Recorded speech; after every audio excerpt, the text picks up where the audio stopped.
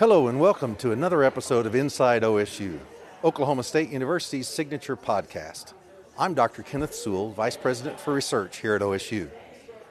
Our scientists and research scholars are conducting cutting-edge research in a wide array of fields, placing OSU among the nation's top tier of research universities. Even still, our amazing research can be hard for the public to know about on an everyday basis, as it's not quite as visible as OSU's highly ranked degree programs or championship athletic teams. So periodically, I host an episode of Inside OSU to raise the veil on at least one research area I think you'll find fascinating. In today's podcast, you'll sit in on a recent OSU Research on Tap event, a monthly interview show I host at Stillwater's Iron Monk Brewery. In this episode, my guest is Dr. Julie Engel, Associate Professor of Science Education. Our conversation focuses on how she helps bring together the scientists who do science with the high school and junior high teachers who teach science, and how her own research shows the transformation this creates for students. Let's join the interview. So the goal of science education is to produce a scientifically literate populace. So what does that mean? Populace. A populace. We want generations of science literate individuals. So to be scientifically literate, we can break it down into three constructs. An understanding of the science content knowledge. Obviously, if you're going to be a biologist, you got to know something about biology. Right. Yeah. Physics, chemistry, microbiology, brewery. And so also an understanding of the methods or practices of science. So how do scientists conduct their science? Okay. And then an understanding of the nature of science. The nature of science. The nature of science. So nature of science is an epistemology, or way of knowing how scientific... Epistemology. I'm not going to ask you to spell that, but I do remember a philosophy class that we got hung up on that word for a long time. So what do you mean, how epistemology? Scientific knowledge is generated. For example, we conduct research on students and teachers' understanding of nature of science. So what does that mean? They have an understanding that science is based on empirical evidence. Empirical. Yes, like empirical. What you can see, so touch, feel, data. Data you're collecting, how it's analyzed about the natural world. So I'll come back. And then, like the tentative nature of science. We don't want people to think that science is absolute. Okay? It's as we develop a better understanding of science, as we develop a better understanding of technology, we have a different perspective of what we're studying. So we change our ideas a little bit. Science is based on an understanding of theories and laws. A lot of times people think that theories grow up to become laws. I remember actually, I think my grade school science teacher taught us that.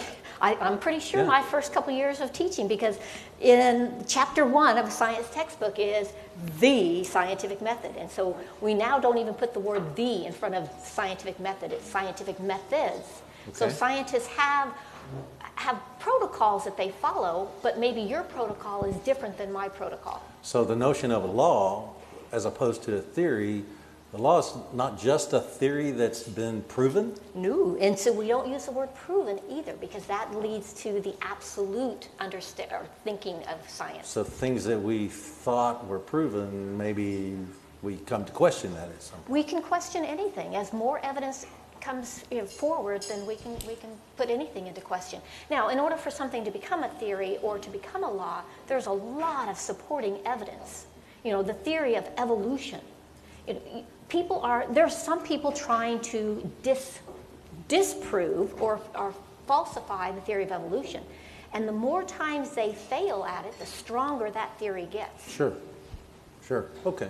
So now, I know you teach a lot of classes, and you're professor of science education, and we have teachers that are in training, trying to become teachers, and they're going to be science teachers. But in addition to working with our OSU students who are trying to become teachers, you also do quite a bit with teachers from around the state who are already in the classroom teaching science and so forth. How does that work, and what are you doing with them? So 7-8 years ago, I started working with Rob Burnap over in microbiology, microgenetics, and he asked me to participate or to be a co-PI on an NSF grant. He said, would you help me with the broader impacts? And so I sat down with them and I said, listen. Okay, I said, so people who've been part of the OSU research on TAT, she just mentioned NSF grant and broader impacts. Can anybody do our toast that we do at the end of this? So may your intellect be meritorious and your impact be broad. Those are the two criteria for getting a grant from the National Science Foundation. You have to have intellectual merits, meaning your ideas have to be really good. We scientists, we turn everything into jargon, right? But you also have to have broader impacts.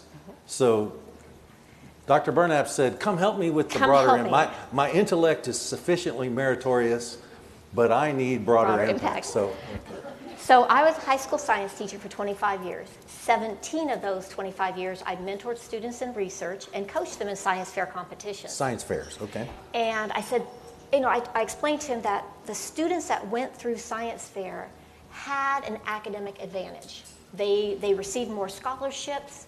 They got to meet people from all over the world because they competed. Every year, we were fortunate enough to have one or more students qualify for International Science Fair. And I said, but teachers have to be trained to do this. And so I said, what if we come up with a research experience for teachers program, and where they conduct research with you, but I provide them professional development throughout the 6 to 7, 8 weeks in the summer. So research experiences for teachers, that's a grant program that the National Science Foundation does? It is. It's a supplementary, but we were actually writing it for a regular grant, for a regular proposal. For a regular proposal. And this was the broader impacts of his proposal. Okay. So then the next year, Andrew Dowse from Plant Biology, Ecology, and Evolution said, I want to play. And so he said, I want a teacher, plus I'm going to trump you. I hate to use that word. I want to one-up you. I want to one-up you, and I want a pre-service teacher. So we placed a pre-service teacher and an in-service. Pre-service, so that's someone who's at OSU working usually toward an undergraduate becoming that's wanting a teacher. To be a science teacher. Yeah. So we call a pre-service teacher or a PST.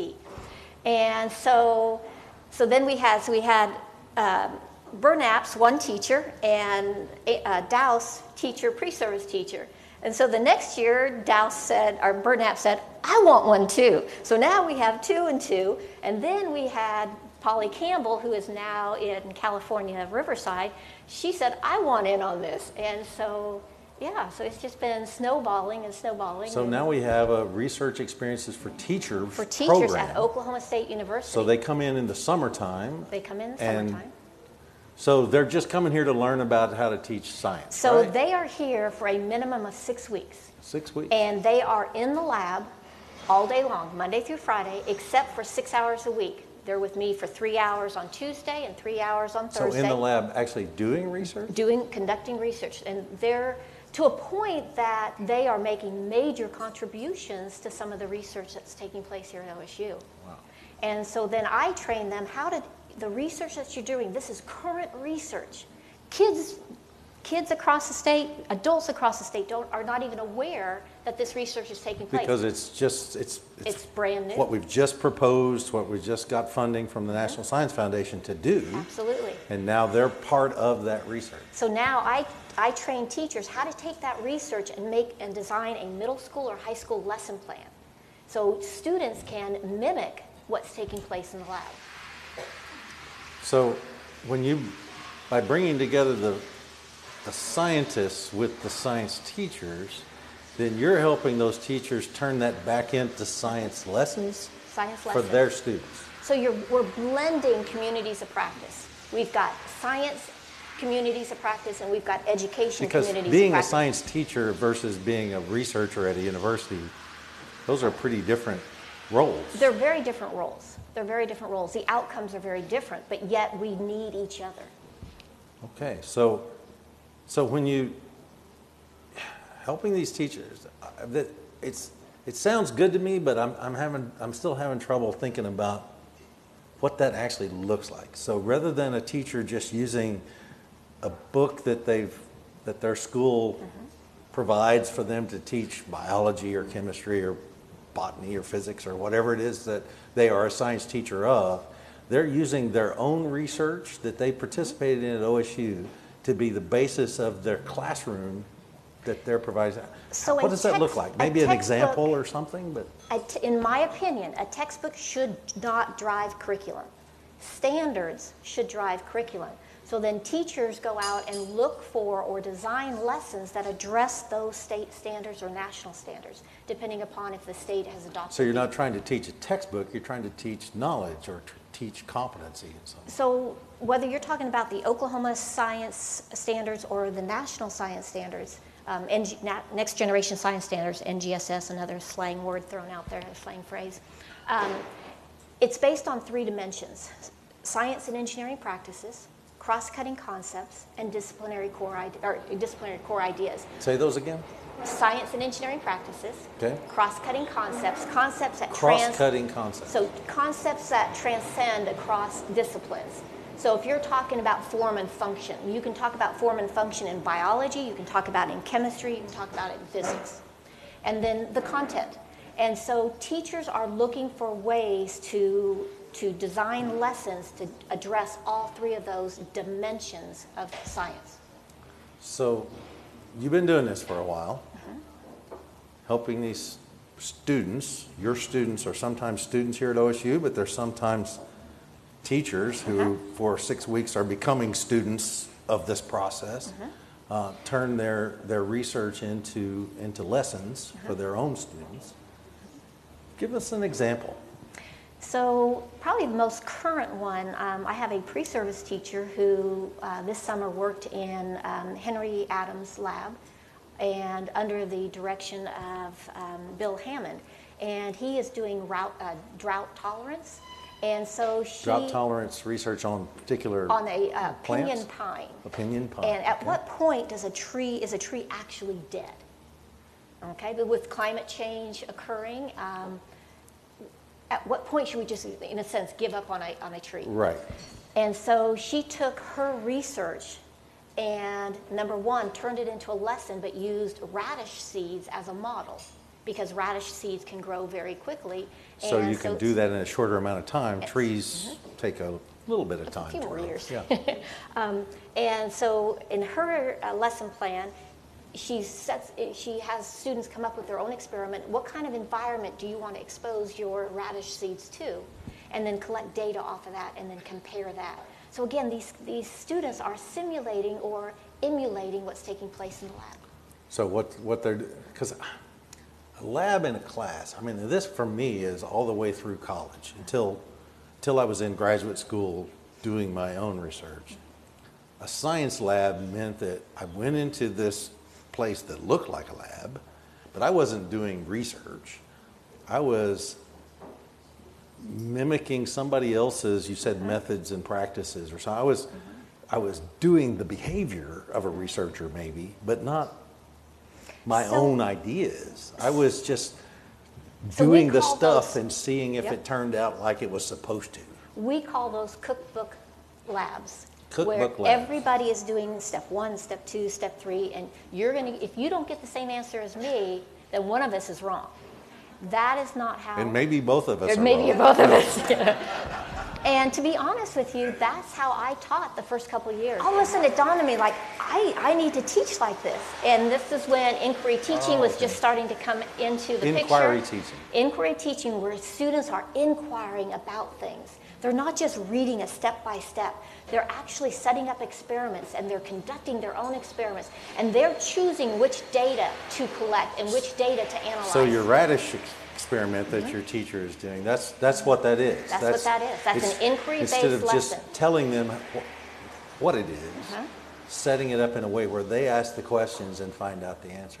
But it's also addressing next generation science standards, where those 8 science and engineering practices. So they're coming up with questions, they're coming up with hypotheses, they're setting up their own experiment, they are collecting their own data, they're analyzing it, they're drawing conclusions, and they're communicating it, whether it's in a lab report or orally to a class presentation. That's one of the things that I think gets left out of people's conception about what doing research is. I think we often forget about that dissemination component that's very critical. So it's not just about going in the lab and doing the work, but it's also about how do you tell that story? How do you share it with other people? You share that with other people so that it becomes knowledge that other people can act on and do the next experiment. And that's another thing about the NSF, the broader impacts of the proposals that we've written, is that we are disseminating, number one, OSU researchers' research to a broader audience, a middle school, high school, so K-12 audience. I don't do science, and a lot of our scientists here do not know how to reach out to a K-12 audience. So again, it's a perfect blending of partnerships. Matches those things up. Okay. Well, you see you don't do science. I mean, you don't do. Well, like I'm not in it. I don't do test tubes and you know. But when a high school teacher moves away from this traditional methods of teaching, high school, junior high, K-12, and toward this more inquiry-based approach to their lessons, you do some research on how this impacts the students. So what does that research tell you about? So number one, it's very difficult for the teacher because they're so used to having a textbook and worksheets. You know, I tell my students that if I walk into your classroom and there's a worksheet in front of your students, I'm going to be furious. So as I started becoming a more... So your students all love you, is what you're trying to say. Or fear me, one of the two, you know. But so when I started becoming an inquiry-based teacher, I was very seldom in the front of the class. I was walking around, my students were talking with one another, they were actively engaged in their own learning. And my principal, on a couple of occasions, he would come by, he goes, is there ever any learning taking place in your classroom? You're never in the front of the classroom. Your kids are always all over the place. Until my students started scoring really high on the state test, and he went, okay, no more. I won't ask anymore.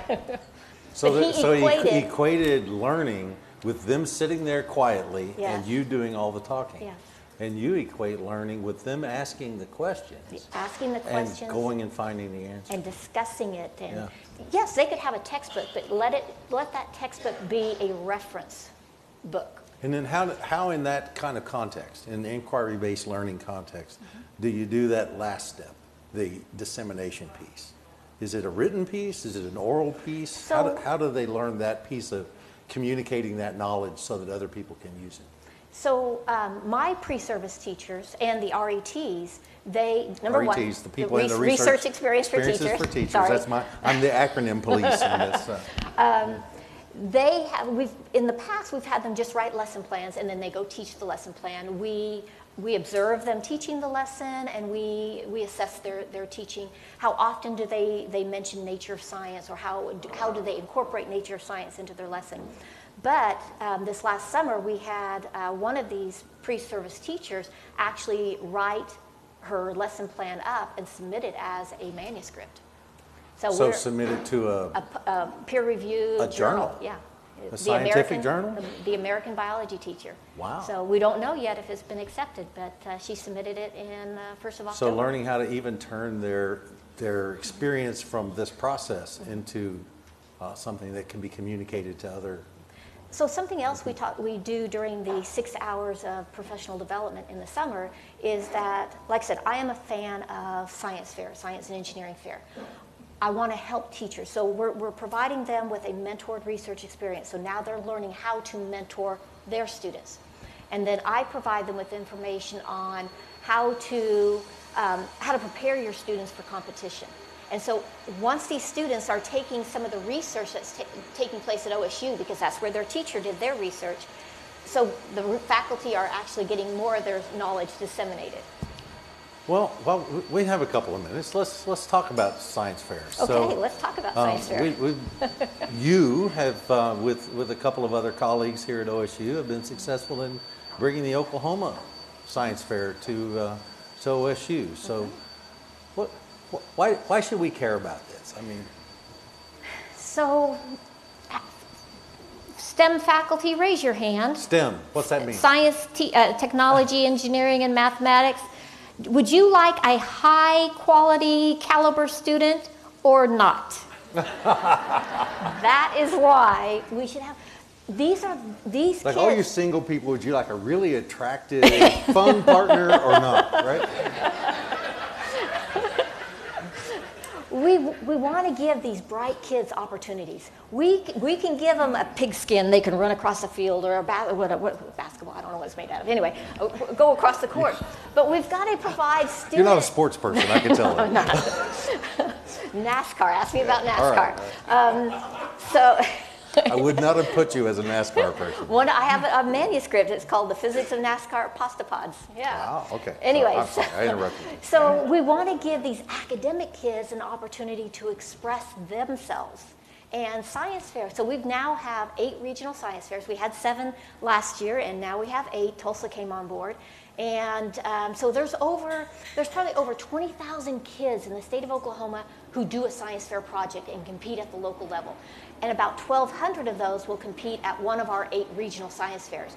And then last March, 251 of those came to state science fair. And that's now here at OSU, as of last Fantastic. year. Yeah. For over 40 years, it was at East Central University, and State Department reached out and said, would you take it over? And I don't know if I'm even supposed to announce this because it's so new, but we are working on a process, and all the deans have agreed. Can I say this, Dean Wilson?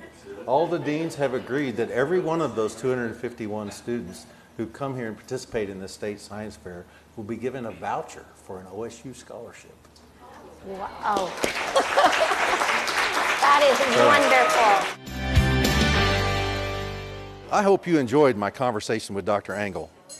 Some of the other Research on Tap guests have been experts on brain stimulation, E. coli, big data, alcohol use in teenagers, engineered lung models, even national dances in Spain. And there are many more to come. You can find out about future OSU Research on Tap events and attend them live. Just follow us on Facebook or go to research.okstate.edu. And you can view our archived installments on OState TV. Just go to Research in the About OSU section. And that's it for this episode. I'm Dr. Kenneth Sewell. Join us next time for another Inside OSU podcast.